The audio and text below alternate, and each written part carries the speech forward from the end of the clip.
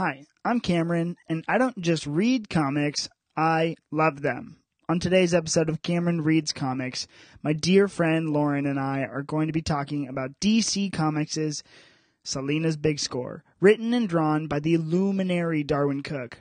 This is Lauren's second comic book ever, and it goes to show that if you put the right book in someone's hand early, they will come back for more. So, this story is one of my favorite demonstrations of a creator absolutely epitomizing a character.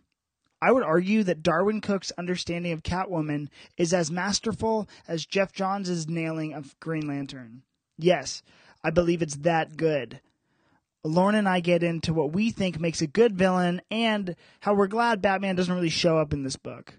As always, there are going to be full spoilers for Selina's Big Score, so consider yourself warned. And remember, follow us on Instagram at Cameron Reads Comics, as well as leave us a 5-star rating and review on iTunes. Now, here's your summary for Selina's Big Score. Our story begins in Morocco. Rumors have been circulating about Selina Kyle's death. Those rumors are false, though. She's very much alive. Selina is being chased on the rooftops of Morocco because she has stolen the cup of Hassan. Unfortunately for her pursuers, it doesn't look like a chase as much as it does a ballet. After evading the men chasing her, she finds out to her dismay that the cup she stole was a fake. Now, she's broke and she's run out of places to go. Back to Gotham it is. Selina heads back to her old fence in order to pick up a box of emergency supplies, as well as inform him that she's available for work. After a shower and a meal, Selina heads back to Swifty's, her fence, and meets a young prostitute named Chantel. Chantel is currently employed by the Falcone crime family. She found out that the Falcones launder their money by putting it on a train towards Montreal to trade it in for Asian heroin. This isn't the kind of money that people report as stolen, so if she can get details on the job, maybe they can steal the goods. Selina doubts that Chantel understands what she's saying. There's no way that Chantel knows just how dangerous this kind of mission is. And when Selina asks Chantel why she's doing this, Chantel responds that maybe if she does one more really bad thing, she can make something good happen for her and her daughter. It's not about right or wrong, it's about basic human dignity. These words resonate with Selina. They remind her of a time when she was young and she met a man named Stark. At the time, Selina was in the same line of work as Chantel, and Stark had just killed her employer. When he offers her a job, she refuses, but he says that it's not about right or wrong, it's about basic human dignity. She felt like Stark was the first real man that she had ever met. Back in the present, Selina calls Swifty and tells him that they need Stark for this heist. Swifty tells her it's a bad idea. Stark and Selina didn't really leave off on good terms, but she has Swifty reach out anyways. The next location is the apartment of the Falcones. Two of the family members are talking about how much money is going to be on the train and where they can find them. It's $24 million in cash. Stark has been residing in Miami. When Selina finds him on the beach he's residing at, it's hard not to reminisce about their time together. Stark remembers when she said that she was willing to work with him. He taught her the basics of thievery. He describes her as someone with finesse, with the longing to master doing things the hard way. As Stark is talking to Selina, he decides completely that he isn't going to go through with the job. He doesn't need it. But his disposition changes when he hears Selina say that she needs him. He says they need to be in Las Vegas in 5 days to see a guy. Selina heads back to Gotham before going to Vegas, and she sees Swifty and he tells her that there's been trouble. A private investigator named Slam Bradley has been around and he's been looking for Selina. Also, one night, Chantel wakes up in the middle of the night and emails some important heist information to Selina. But when she thought she was alone, she wasn't. Falcone catches her on his computer.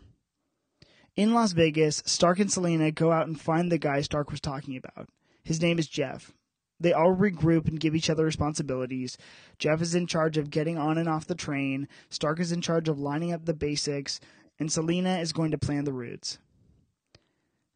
They have 10 days to pull off the heist, and Selina decides that she's going to go back to Gotham to deal with Slam Bradley.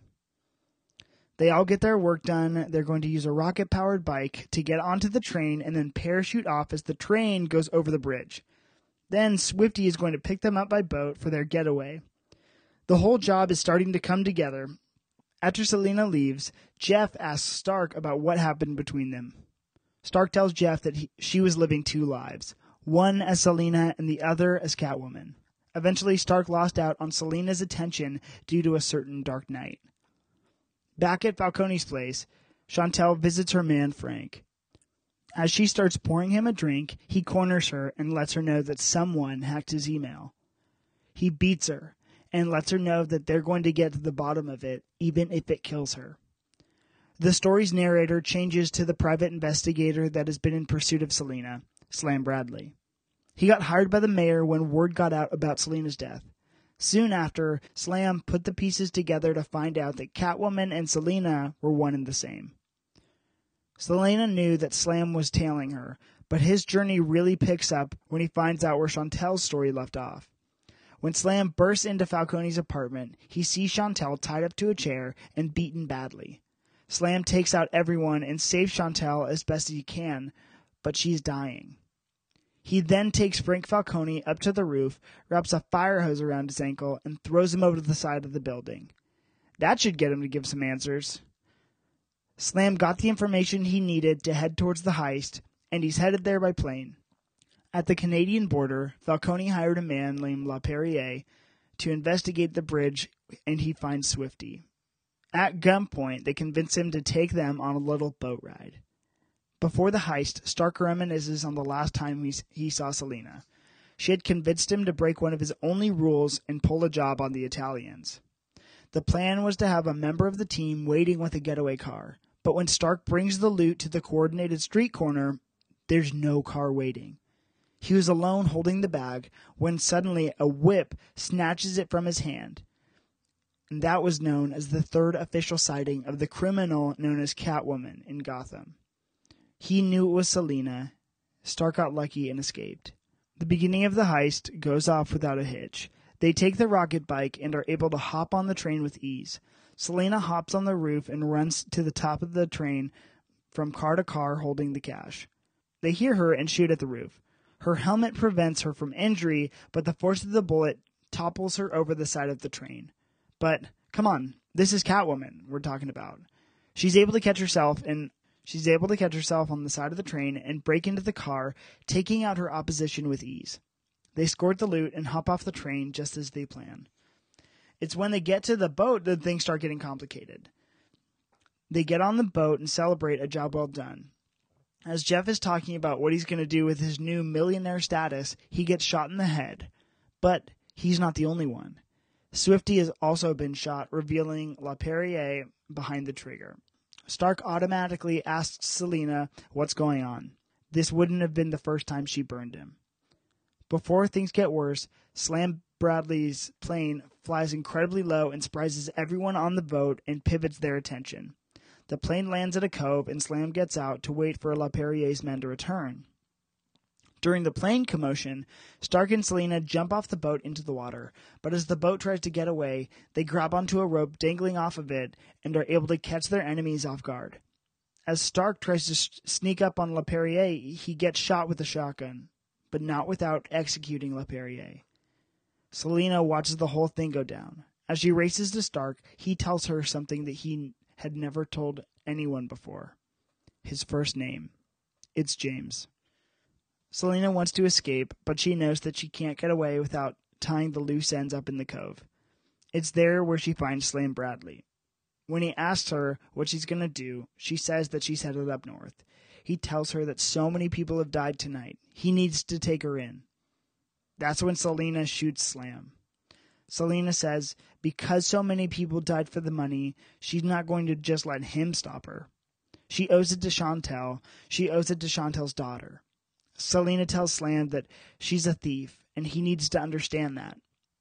She also lets him know that they're never going to talk about this night ever again. In one final moment, Slam asks maybe the most pressing question of the evening. Selena, did you love him? Referring to Stark. Selena responds the only way she knows how. I don't know the meaning of the word. At dawn, in a series of wordless panels, it shows Selena cradling the dead body of Stark as she eventually lets it fall back into the ocean.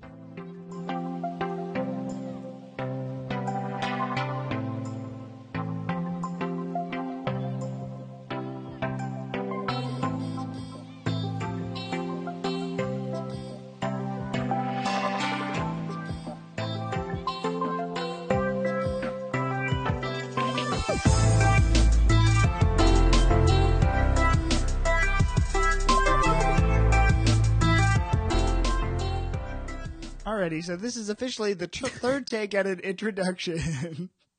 Welcome, Lauren, to the Cameron Reads Comics podcast. I guess I've introduced you on this podcast now like 4 times. So I'm honestly really flattered. We're giggly, so it's gonna be a fun one. Anyways, so Lauren, you're back. We read Selena's Big Score, which is a amazing story written and drawn by Darwyn Cooke, who is just one of my all-time favorites ever. I was telling you earlier, the first time we recorded this, that this is probably within my top 20 books I've ever read, which is like, but that's based on just how much content I'm taking in all the time. That's based on every publisher, and this is just one of my favorites. So, first and foremost, how familiar are you with Catwoman? I was thinking about that. Not that familiar. I feel like I don't know that much about the history, right? But there was that movie with Catwoman, and she has blue eyes, and she's like, right? Well, was she like, is that a blonde? 90s version? Yeah. Oh, yes, and that's actually my favorite. She's such a babe in that one. It's like one of my favorite, probably top 50. No, that might be my favorite Batman movie. Really? I just love it's Batman Returns, and it's Michelle Pfeiffer who plays Catwoman. Oh I don't know what it is. I just find that whole movie mesmerizing. I feel like I saw that maybe when I was like 8 years old, and You're cool. I was so cool. You are cool. Danny DeVito is the Penguin. Yes, That's what's in there. Oh my gosh, I thought that was like a super good movie, and her costume design was sick. And I thought it was like cool that, I mean, they tried to make her look ugly, and she's not ugly. So, but then she's like, well, we'll get to that. But she's like one of the coolest Catwomen. But I also remember Catwoman and Hathaway version. Yeah. 20. That must have Who been even like knows? 2013. Yeah. Is that right? No, it has to be earlier than that. No, because it was that summer of senior year of high school that we did, and then the year after that, Man of Steel came out. I feel like it was earlier, but anyway, limited exposure. I don't really know much about her story other than the fact that, I think maybe like the old school version is she was this nerdy girl who was super into cats, and then something happened, and now she's Catwoman. That's my basic understanding. So yeah. Very little. Oh my gosh, I guess maybe I should have given you some sort of intro. It's up in the air. A lot of it will. I think this story kind of leans heavily for those listeners familiar on the Batman Year One origin story, where she is like pretty much born and raised on the streets, and so different from Batman. Yeah, entirely different. He's obviously grew up in upper crust, like wealth, and she is like literally grew up trying to make her own way for herself. And so when it talks about like her, we can go. I don't know if you remember full spoilers, all of it. Yeah. But it goes in this one we're having some in-ear fuzz right now, and it is so annoying. I'm sorry for my listeners, but it literally just sounds like the microphone's like farting at us. That's one way to put it. Yeah. Anyways, One old school. We have since taken off the ears because it is literally freaking out on us. But anyways, so in this story, it's emphasizing the origin where she referenced, so desperate that she needed to find a way out. That was her situation, and so she wasn't like quite like into cats. But when she sees this kind of dude walking around as a bat, she adopts, I guess, her whatever spirit animal, or like her. And a lot of it too, she's, I'm air quoting, a cat burglar. So that's her origin. And so really that kind of calling card kind of thing. And so it's emphasizing her growing up in the streets. I have a question because I feel like similar to Batman, right? His origin story is pretty much the same, but there are different takes on his origin story. So why this is primarily by Darwin Cook, correct? Yes. Why does he take this spin on her background, do you think? I think this is pretty much her standard background. It's pretty much she's like grown up in the streets. Why does he take this twist? Because number one, this story is a heist story, and so I think this character really having an edge and like really being kind of in the crime like realm. I think it was just it's very noir, it's very gritty, and like what I love too about that though is and about his referencing this origin is it shows that she's capable. Like she does have an edge to her. Totally. And also, because I don't know his other pieces of work, does he normally like gritty stories, or is this just? Yes, he does have some edge to him. I think he actually did a really, really, really great Justice League story called New Frontier, but it was. And obviously his style is very just like mid-century and like very 60s and very retro, which is just I'm a huge fan of. And so he did a 60s take on the Justice League, which is very when they were all coming out. And so it was like, okay, what happens if it was like real grounded drama, but these superheroic figures were coming out as they looked in the 60s. And so it is amazing, amazing, amazing. If you ever want to read that, that is like one of my all-time definitive Justice League origins. It's like Hal Jordan, who's Green Lantern, is like a cosmonaut almost, and he is like test pilot for the United States Air Force, but he goes into space and like there's an alien invasion, and it's just so this one's very gritty, and we'll talk about that. And even in the art style, it's very unpolished and very like stylistic and tonal way. In that one, it's very bright and very futuristic, and I don't know, he's just brilliant. I just freaking love Darwin. That's so super much. Cool. Yeah. I'll show you that. I might have loaned that out to someone, but if not, I'll give you that one. So, okay. I guess going on perfect transition. Did you like the art? How'd you feel about it? Yeah, I think it was most definitely different from last time. And I actually, from the first page, pretty much noticed right away that it was its own type of style. And I don't know if that makes sense, but the way that Selena was drawn, it almost made it feel like it was a cartoon. Yeah. But with more grit and the interesting, contrasts with colors and determining the mood and setting the tone. Yeah. I just thought it was very well done. His freaking color choices and palettes, especially at the beginning, because they change. Like, I wrote down the first couple I noticed, but like in Morocco, the entire scheme is blue.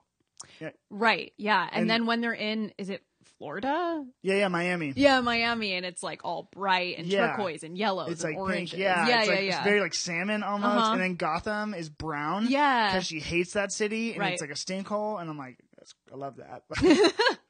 Yeah, and I think towards the end there's some reds. Yeah, with when it's reminiscing on her past with Stark. Yeah, it's red, and I'm like, whoa, which I felt like that was important to set the tone and understanding of what she was experiencing, especially because, she has that troubled past with Stark, and you can tell there's like complications there, I suppose. But I don't know. I just felt like the way that he was able to convey feelings and tone through art was cool. Yeah, absolutely.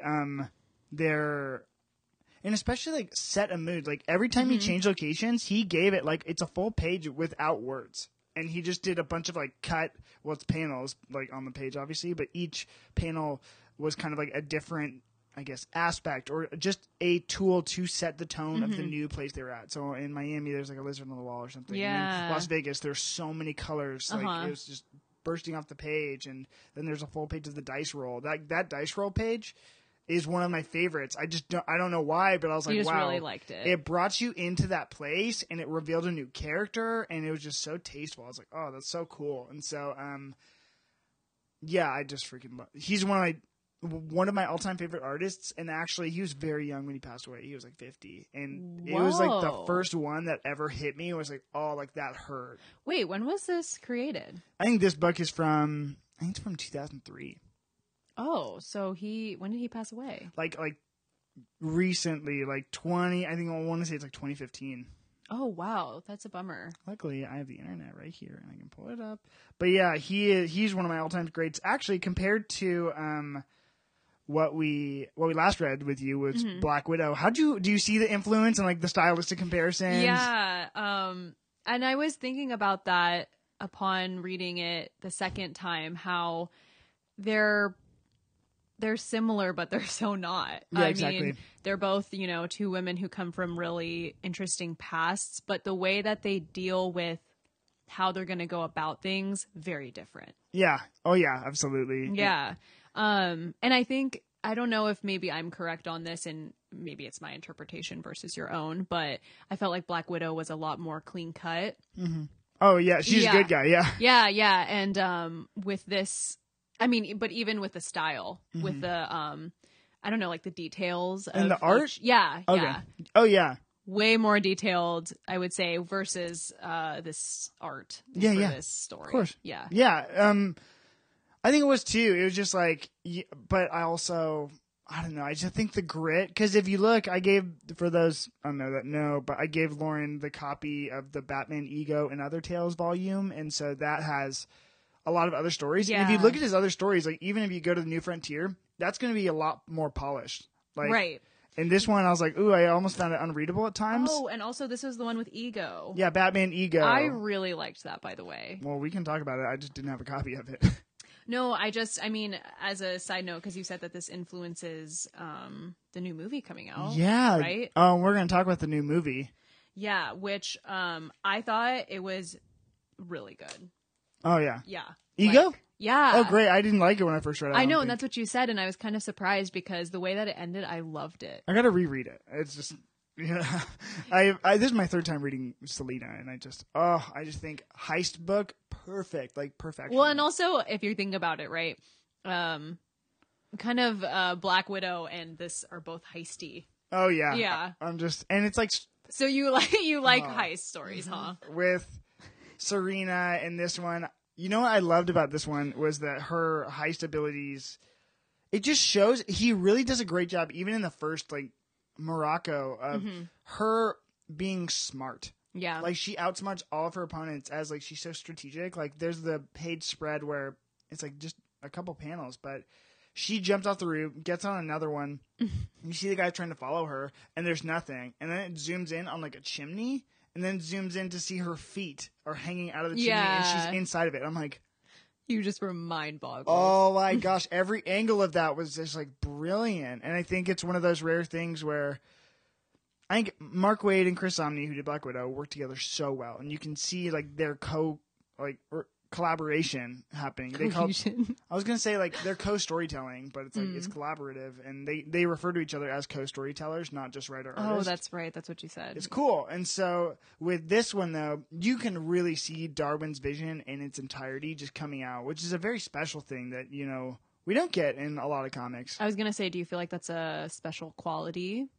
Yeah, it's a very special ability to see very specifically the entirety of someone's vision. Because I think I'm pretty sure that he inked this as well. So Oh, it's just wow. like he had so much in the process was all of him. How long do you think this story took to make?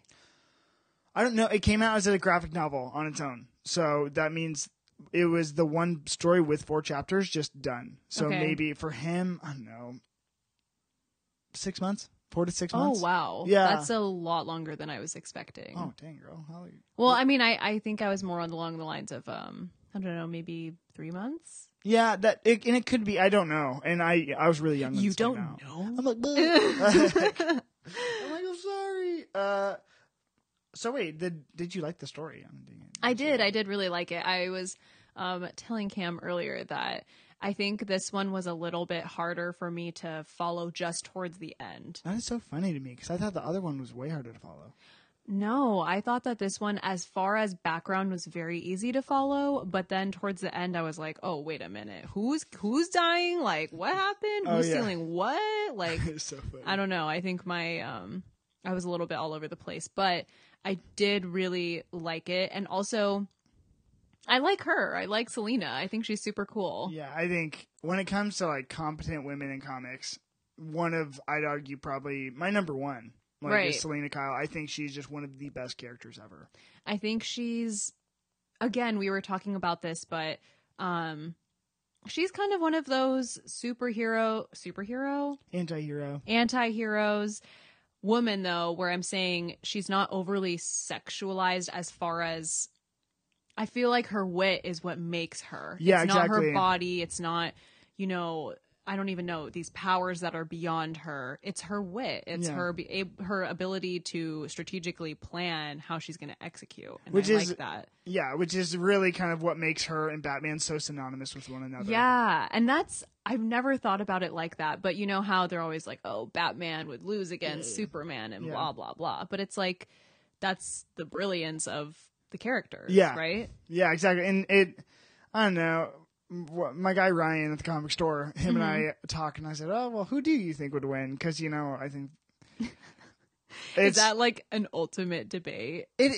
He made, and this is the point that he made that I guess I'm trying to convey is he's like, it's whoever the fans like more, because everyone can give you a million reasons why so and so would win or why so and so would win. Because I'm like, I'm in the camp where I think logically Superman would win, and this is because of Jason Inman, who's one of the podcasters I love. He's like, he can throw the moon. If you can throw the moon, you win. If you're talking about powers, he's got them. Literally, and yes, I understand Batman with planning time, blah, blah, blah, all the other things. I'm like, Batman will always, though, in all the fights you'll see, is he will use his brain to use Clark's humanity against him, which is going to be, the ultimate thing. And how you see that play out is the most fun anyways. So, frankly, it depends on who's writing them. Who do I think would win? It's up to debate for both because whatever. It doesn't matter. I just like the story. Yeah, but I think that's an interesting debate, right? Because I guess that's kind of what we're talking about as far as, like, if you were to pit Wonder Woman versus Selena, I mean... Oof. I don't know, but that'd be a great fight to watch. Yeah. Okay, if they make that a movie, man, we plotted that. So thanks. I'm like, all the credit goes to her because DC Comics is listening. Pay us, thank you. So you liked it though, or you thought it was a little hard to follow, but did you like? No, I really liked it. Oh my gosh, I just freaking love the story so much. So I'm a little biased. Oh wait, you had some questions to me that we were talking about before this, but. What were some of you said continuity wise, what was happening? Yeah, I mean, I think just towards the end, so I had to, I think I had to decipher that the parts with Stark, right? Some of them are the past, which I understood. Yeah. And then once it was the present and then they were actually carrying out the heist, that's when I started to get a little bit confused, but maybe that's the point. I mean, she's able to escape this heist. Yeah, well, also a character you can guarantee isn't going to die, or at least, knock on wood, for the next 5 years, or will die and come back, is Catwoman. Like, she's not going to die. So, with everyone else dying, it's just kind of like the heist went wrong, and I just think they thought they planned for everything, and there's one thing that went out of their, chain of command, and it threw the whole heist off. And I think... I guess maybe my follow-up question for this will be, what was your favorite moment? Because mine has to do with the end. I really liked the end. Oh, great. Yeah, I really liked the end. I really liked... Actually, you know what? I really liked the beginning. Oh, I love... It's so good. The full-page splash that says, "I'm very much alive." Loved that. Come on. That's my favorite. That nails the character. That's it. And when they go into how it connects what Chantel, that's her name, right? Yeah. When Chantel is like basic human dignity, and it loops right into the story with Stark. Oh yeah, come on, masterful storytelling. That was so beautiful. Yeah, that was my favorite moment. And basic then you human catch dignity. It. Yeah, like that sets up the tone for her and how she has this complicated nature with Stark, but also. She's looking for basic human dignity, too, at the end of the day. Yeah, and it makes her, because she was fundamentally a villain, and this you see this happen with a lot of villains, where it happened with Mr. Freeze, it happened with a lot of them. So, for example, for Mr. Freeze, he was a villain, standard villain, just a cold guy for a while, and then in the animated series, which actually, fun fact, Darwin Cook worked on, in the animated series, and that's why it almost kind of looks cartoony. Okay. But Darwin Cook, who worked on the animated series, he or not him, but Paul Dini and Bruce Timm, who were really responsible for Mr. Freeze, they made him so he was a tragic figure where his wife was cryogenically frozen, and then he pretty much something went wrong and he got a disease where he cryogenically had to freeze himself, and so everything he does is motivated to try to find a cure for his wife. Interesting. So And so- humanizing the The villain, it makes them Yeah. sympathetic characters, and I think what it did with Selena, do we even know her name? Selena I'm just Kyle. kidding. I love her, but she with Selena, you see that no matter where she came from, it's not about necessarily the heist. You know, it's not No. what she's stealing. It's about the rush for her, which is number one. I think why we love that panel too is because it's not necessarily she wanted the cup, she stole the cup, whatever. It wasn't about the cup in the first place. She felt Yeah. alive, and she feels alive when she's doing what she's doing, Yeah. and that's why Batman does what he does too. Is because like not because it is because he's avenging his parents, but a lot because he feels alive. You know, it's a rush. You know, let's not act like it's not extreme. And so, you see, she becomes a sympathetic character when she's like, "I did what I did, you know, to get out of the streets." And you saw that with Stark, and you see that with Chantel. So she's like, you sympathize with that character, Yeah. and then you support her in all she's doing. You know, it's interesting because I understand that she is a villain, but I didn't view her as a villain in the story. That's great. That's how you know it's well done. Yeah, because I actually had never thought about that until you brought that up. Mm-hmm. I was just thinking of it as her story, which is nice. I think that's why the beginning is so crucial, Yeah. right? Because we're not talking about this villain and trying to, you know, I don't think it's about giving her this like scope where you're like, oh, actually we feel bad for her, right? It's like, no, this is why she does what she does. Yeah. And I think that's cool. Why did you really like the end though? Okay, I'm curious. because another one that I think just nailed the character. Like when we talk about stories that just absolutely, hands down, nailed it. Mm-hmm. This is one for me for Catwoman is when Stark dies and Slam Bradley's asking her, did you even love him? Mm-hmm. And then she walks. Then it's a beautiful 2-page cut too. Yeah. It And wa- the colors, by the way, Oh are my so gosh. cool in that He says, panel. "Did you love him?" And she says, "I don't know the meaning of the word."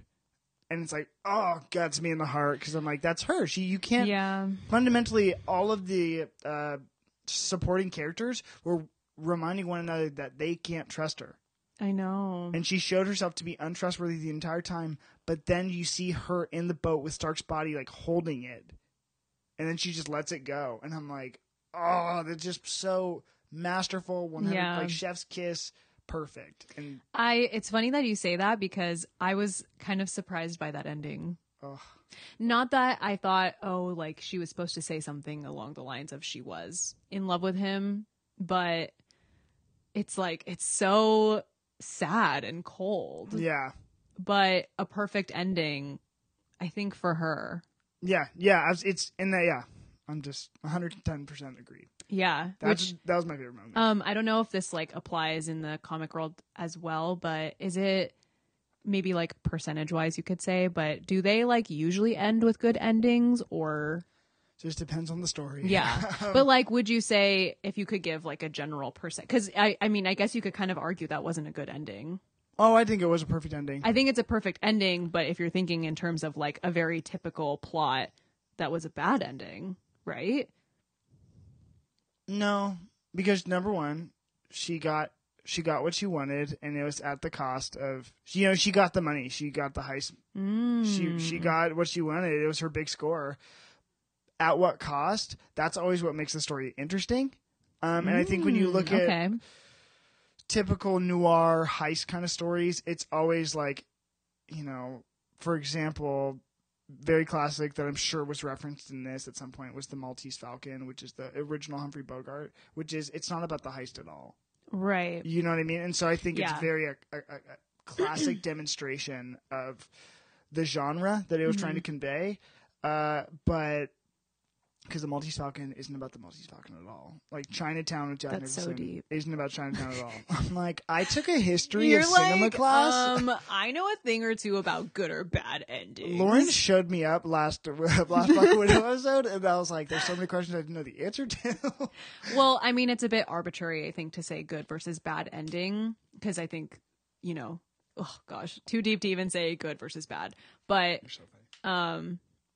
I think it was a perfect ending for the story and a perfect ending for this type of, I don't know, I guess you could say background story for a villain. Yeah. But yeah, no, I mean, I just thought, I think that's a good point. I think she won, but at what cost? Yeah, and like I really believe at the end of the day, I don't know, it didn't address this, which I kind of wish it did. I don't know what percentage or 100% that she would give to Chantel's kids or Chantel's daughter. No way. Oh, dude, she literally talked about bringing on that burden and to Slam Bradley. Yeah. And I'm like, because that is also in Selena's character. And like the thing too, like let's just go talk about villains or air quotes villains. The best villains are the ones where you totally understand why they're doing it, and they are sympathetic characters. So like Infinity War, let's talk about Thanos. Mm-hmm. He was 80% of the movie, and frankly, if you kind of look logically at what he's doing, he's correct. Yes. I definitely understand what you're saying, because I would say even like a good villain, right, is someone who makes you feel so conflicted. Yeah. Right? Like when I think Thanos, I'm like, oh my God, Thanos, he's the worst. I'm like, he is the worst. We can all agree. Yeah, he literally kills 50%. Yeah, 50%. Yeah, of humanity, which is, you know. All right, and Lauren, that's very like spaceist. Like it was. It was everything. Sorry. I'm like, so many. All like, galaxies matter. All the Martians are pissed at me right now. I can't believe you just said that. I am so politically incorrect. Sorry. But even like another one too is Magneto, that a lot of people love, because like he thinks that mutant kind are the superior beings as opposed to humanity, and so he doesn't want to just like meet in the middle with humanity. He wants to be above them, and it's like you're right, because friggin' whatever in evolution you are the next species up. Yeah, screw humans. Lauren's like pro Magneto. Anyway, all I was just trying to say was, yeah, when they're confusing like that requires a lot of brilliant writing. Oh yeah. Yeah. Oh my gosh, I love it. I probably just did like a lot of mansplaining, and I just want to apologize. You're like, Lauren. Like, actually. But that's kind of the point of this podcast, isn't it? This is all vanity, baby. This is all me spouting off. Like, I'm like, oh, hey, Lauren, you want to come in and let me talk at you about Catwoman for 45? And then I'm going to record it, and then everyone's going to listen to it. This is immortalized. I'm like notes Catwoman poster on wall. Oh, yeah. Wait, you had the Catwoman poster. Do you remember that? Oh, my gosh. Okay. You stole that, by the way. Oh, fun fact that relates to this, too. So, I guess I stole something in 2013, Los Al High graduates. I think we rented those too, and they just had to pay for it. Oh my, yeah, you're right. I messed up. Wait, how did you steal that? So, context, I think we had a big school assembly, and there's a Catwoman cutout of Anne Hathaway. There's a big school assembly? It was a big poop assembly. All right, sorry, I'm 5. Every time I mess up, Lauren will catch it. That's why we had to do the intro 3 times.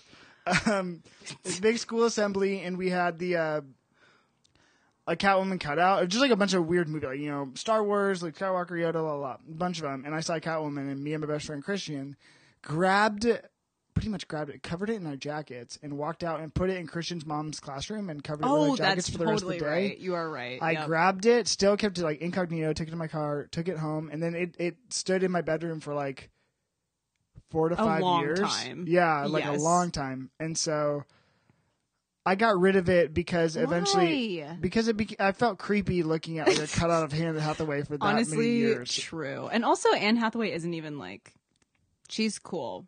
She's not the coolest. I think she's great. She's my what? You know, no. She's my favorite Catwoman. You literally just talked about how the other Catwoman was your favorite. Well, I love them both. You're conflicted. I think you're a villain. More comic accurate is you're so right. You called me out on my bottom. Anyways, the most comic accurate one is Anne Hathaway's, and her whole costume getup is inspired by Darwin Cook's Catwoman costume. Oh, so that's why you love it. Yeah, because it looked different her costume, frankly, was like used to be like number.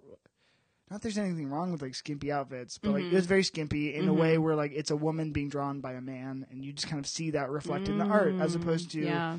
So this was the first time he kind of made her all black, covert, made the goggles. Yeah, like, she into looked the sick. cat-eyed. She looked sick. Yeah, and so that was all him, and so, and it pretty much the costume didn't get changed until very recently, and Joelle Jones, who's the current artist, or she was most recently, kind of responsible for the new suit. Okay. She did a great job too, and she kind of, you could see the Darwin Cook, but you can also see the style and the purple, and it's great. But Anne Hathaway's costume is very reminiscent of the Darwin Cook costume, so Which is why you love it. which is why I love it. But also her performance in that movie, she's so convincing and very anti-hero too. You know, Yeah, I honestly, to be real, I haven't seen that movie in a while, but I do remember thinking she was I thought super you were cool. I thought you were gonna say I haven't seen that movie, and I'm like, what? Oh no, that would be like, I don't even know. It really sacrilegious. It's the scene when she breaks into the very opening when you first meet her, and she's trying to be a waitress at the Wayne Manor, and then tries to break in, and I'm like, oh, it was just. She changes her posture at some point where she's like, Bruce catches her. She changes her posture, like, oh my gosh, it was such an accident. And then he's like, no, it wasn't. He's like, you literally like got my fingerprints, like using blah blah blah chemical. And she's like, changes her posture, and she's like, oh, and I was like, oh, that's compliment. You were like, I love you. I'm like, I'm all out of love. What is happening? Okay, so, how'd you feel about the story as from an accessibility perspective? Totally accessible. Great. Oh, except towards the end. Oh, you mean like... But I mean, okay. like, continuity-wise. Totally. You mean like as far as last time, remember, I was like, who the hell Yeah, is Nick this Fury's person? on the moon. Yeah. And, And there was that random god person. No, totally accessible. yeah, like anyone could pick this up, right? 100%. Yeah, that is what I want out of like, you know, comics and to something like this to share. Mm-hmm. Also, And I would recommend this to someone. great. Yeah. Great. Okay, new question actually going off the Anne Hathaway tangent that we did. I just wanted to, I was like, what's the next question I have? Meh. How did you feel, okay, knowing, number one, Lauren and I love High Fidelity. The Love. Hulu series that's only one season breaks my heart. Love.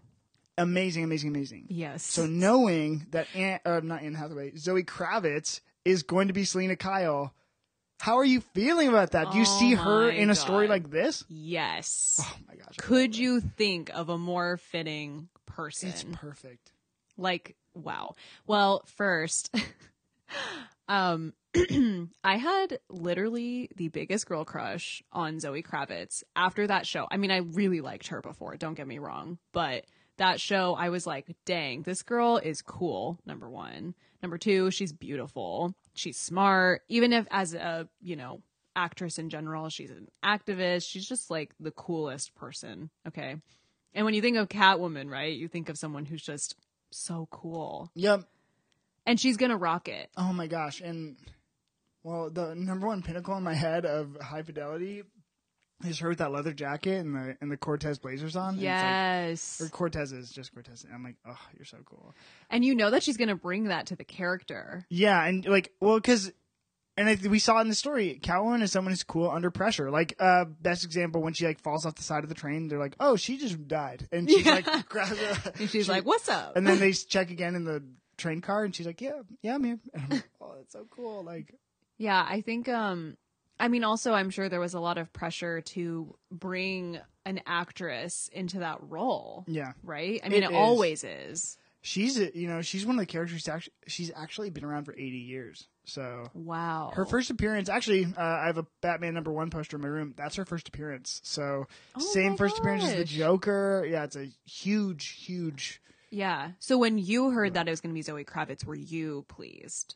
When I heard about Zoe Kravitz, honestly, like with this whole Batman movie, I just want to see how it plays out. I'm really excited. One of my favorite guys who I actually had on the podcast, Coy Jandreau, who talks about his opinions and theories and fan theories and news surrounding it. Mm-hmm. He said it's like a David Fincher-esque Batman movie, and I really see that. And when you look at the shots, what does that mean? Fincher, like same guy who did Fight Club, same guy who did Gone Girl and Seven and Wow. That guy, like a girl with dragon tattoo, and Oh, so this movie's gonna be, it's Fincher-esque. It's not that director. of course, right? But you see the tone. Yeah, like it's gonna be a little weird. It's dark and gritty and in your face, and I think it's going to be smart. I think it's going to be incredible. And Robert Pattinson, like a lot of the drama surrounding that, it's Robert Pattinson, and I'm like, yo, guys, go watch Good Time, go watch Rover, go watch Cosmopolis. I kind of like the emo Robert Pattinson that we're seeing. Yeah, he's emo boy. And then her as Catwoman, I just think of someone who's cool. And I think like cool to the unattainable level. Yes. I'm never going to be as cool as her. No, know? and I've just accepted that. I'm like, I'm fine. You know what's funny is she wears, do you remember the shoes that she wears in High Fidelity? Those boots? Black boots. Are they classic? They're not the Doc Martens? No. No, they look like Doc Martens, are they but up to they're the knees? not. Yes. Yes. I looked for those. And of course I looked at a whole interview about them. They're like these thrifted, like $400 boots, unobtainable. And I was like, yeah, that makes sense. Of course they are. Yep. That is. So yes, she's cool. She'll be perfect for this role. Yeah, Totally and it's just agree. like to the cool, like you want to see how cool she is, go watch High Fidelity, and like, Yeah. yep. Oh my gosh. And it's Totally. also, I think, frankly, High Fidelity. If you guys don't already have the plug, here's the plug. Go watch it. Totally. But if you want to see, it's cool, but also self-destructive, which I do think is a Catwoman kind of thing. I think she's very self-destructive. Yeah, if I character. think about, I wonder if Zoe likes these types of characters, but they're kind of similar. Yeah, absolutely. And so I'm excited to see. I'm really excited because I think it's going to be amazing. So yes, I'm excited for her. I'm glad you're excited. Did you have a favorite character? I liked Stark. You like Stark. What do you think was about him? Did you like? I like that he was hard to figure out, but at the same time he wasn't. It was so clear that him and Selena had this connection, and he had said, I'm not going to mess with the Italians, right? Over and over and over again. And he provides her this opportunity early on to, change her life. So he very much cares for her, right? And I think, their story is complicated, but it's cool. Like, he is willing to go against that one core code, thing. And it bit him in the ass. Yeah, to the point. But it shows that I think too, and maybe this is a stretch, but I think going into the job, he was still willing to die for Selena. Totally. Yeah, Like, I agree. The first I think time he knew what he was getting himself into. Yeah, and he knew. Yeah. Yeah, and so I think we saw a lot of that. But I think we saw that many times. Mm-hmm. He knew. I think he kind of knew, and that's why he went to Mom, to go get guns, because I don't think they really had very many guns or anything. But it was and like I feel that sometimes, like when you're doing something, and you're like, And that's a very Catwoman story. Like that's why this story isn't about the good guys. And I think with that's Black, a very good point. With the Black Widow story too, it's like they wanted to give her an edge, and they did give her something, but you knew that she wasn't necessarily going to kill anyone. Yeah, that's a good point. I didn't really think about the story in that way, but I think that's why it was refreshing. Yeah. You have like a bunch of people who are technically not good people, but they're just trying to get by. They're trying to have basic human dignity. Yeah. But they have these moments of being human, even though they're villains, I guess you could call, or criminals, whatever. Honor among thieves. And I think that's why it was cool. You just see these moments of being so human. And especially with him, like, he's badass and he never gets into those situations. And then he's like cool. And like, I like how he described teaching her the tool of the trade. Like, he's like, oh, I just used some freaking, plastique or something to open a safe, but she wanted to learn the old fashioned way, and like shows her like trying to crack the code. And I'm like, that is so freaking cool. Yeah. And their connection was just cool in general. Yeah. Like, it was really well done. And like, he was a good character. Right? He really was. Who was your favorite character? Slam Bradley. Well, yeah. What do you mean? Well, yeah. You look at me like it's predictable. Well, okay. I didn't want to, because remember last time I was like, Black Widow. And then this time it's like, I didn't want to say the same thing. The same. Oh, I like Stark. I like Slam Bradley. And I didn't ask you, did you have a favorite art page? No, but I think when you're talking about the very end, like that, the colors in that were just so well done. This part, oh, it's like literally right here. Oh, come on. Oh, just the last page where she lets his body go?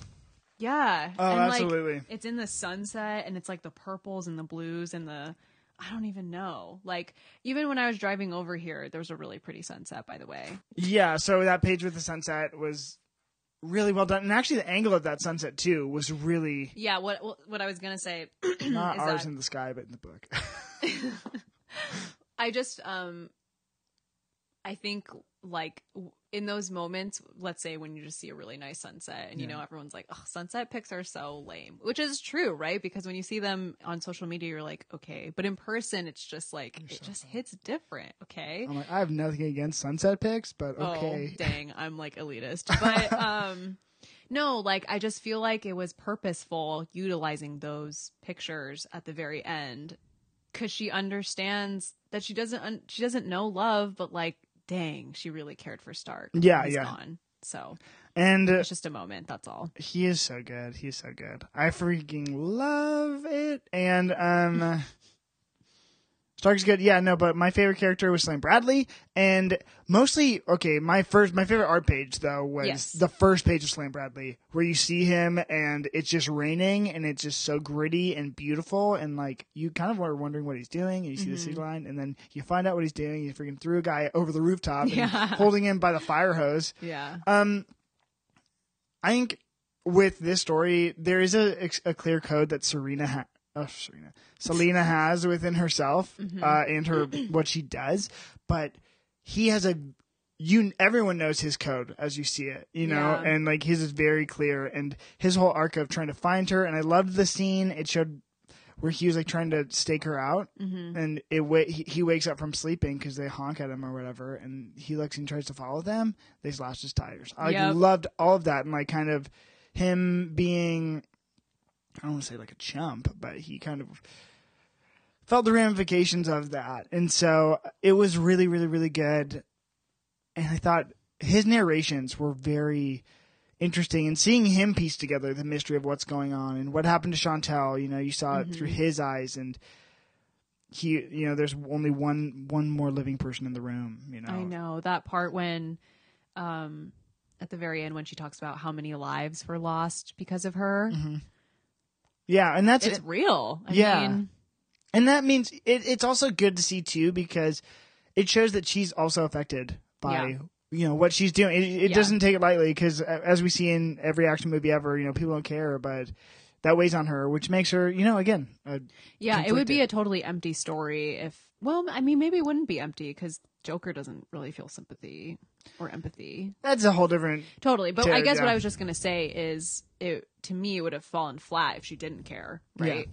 The whole point is she's just trying to get her money and dip, but that's not the point. That's what we were talking about. Yeah, it was so good. Okay, so I guess, Lauren, my last question for you. What would you rate the story out of 10? I would give it an 8.5. Oh my gosh, wow. Why? For what reasons did it lack, or what reasons did it... Yeah. I think actually, honestly, my rating has changed through discussing it. I will be real, because... It was lower? It was lower, yeah. But I think the point that you talked about as far as me, I think because I just thought of it as a story, right? I didn't go into it of like, this is the background of a villain. And to have that depth towards multiple people who are classified as villains is really cool. I think that's such a cool concept. And it was tied in well, and there was good connections, good art. I mean, Selena's super cool. You have, again, I think for me, it's about telling a story, and it was a good story. Yeah. And I think at the end of the day too, with this one, you like, wait, what's your rating? I'm just gonna, my rating is honestly like a 9.5. Wow. This is one of my favorite stories ever. It's your top 20, so yeah, this is not surprised honestly maybe a 10. I'll say it. I'll say it's a 10, because a 10. I literally just think this story is, number one, a perfect, like, I guess, expose of a character. I think it's actually just like if you want to understand who Selena Kyle is, go read, look no further But than is this. that something that you really value out of a story? Yeah. Okay. And that's what took away from Black Widow for me too, because I'm like, there's moments that got bogged down by continuity and by literal you didn't understand what's going on, and I also really liked that this story didn't feature Batman really at all. Yeah, that was so crucial. I think I would have liked it a whole lot less if he was in it. Yeah, because I'm like, this character works on her own. Totally. She is a great character, and you see that. So that is definitely something I want to emphasize about it. I also think that number one, the visual storytelling is unparalleled. And I agree. He's not my favorite artist, but he's in my top 3 for sure. So, look no further than Darwin Cook, because he's also. We'll talk to. I think I might just have you back for DC New Frontier because I freaking love. I'm excited to read that. That is an amazing story, but yeah. So with that. With New Frontier, and with this story in general, just as this one as it is, I think it's a perfect sympathetic view on a character, and the parts of legacy that it fulfills is just so satisfying. Yeah, I mean, I think it's interesting to be like, oh, what makes it an 8.5 and not a 10? So I'm not really sure the answer to that question. I just think it wasn't like my favorite story I've ever read. Yeah. But it was really good. Yeah. And I was talking with someone too recently, and we were just talking about what makes something, it's not what makes something a 10, because I've rated this probably the third 10 I've given or fourth 10 I've given. Do you think that makes you generous, or do you think that makes you I'm a very generous. I was just thinking about it recently because Hannah gives me so much grief about it that I give out too many 10s. My scale is so skewed because when I love something, I just adore it. You know? But I don't think that's a bad thing. I don't think so either. I really like it. So, and I'm glad I like it. So I'm like, hey guys, it's cool to like stuff. Newsflash. But I just found that with this story too, it just nails it. And I'm like, when I read Catwoman or when I see him and I think of my portrayal, this is the one I think of. It just in all the beats, and it just satisfies all those parts of the character that I love. Not that this is a competition, but I'm pretty sure I give Black Widow an 8. Yeah. I like the story more.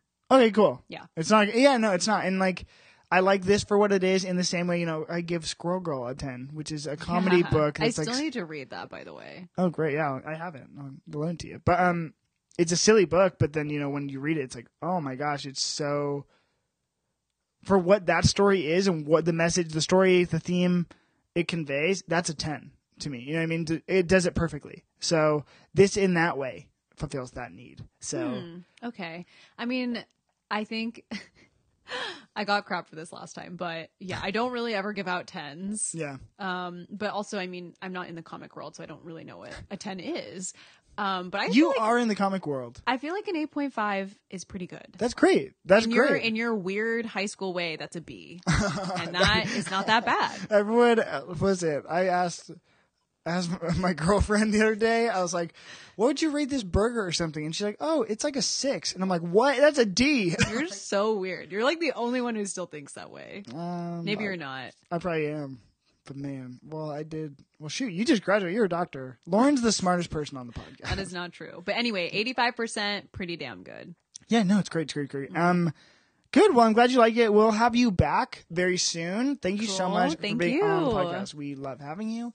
Everyone, stay tuned for next week. We are going to have Hannah on from Hannah, who's on episode 7 of My Heroes Were Always Junkies. She's coming back for 2 weeks to do season review, season 1, season 2 of The Boys on Prime Video. So you may want to catch up on that.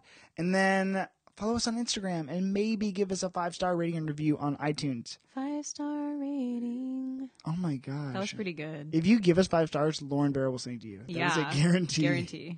All right. See you guys later.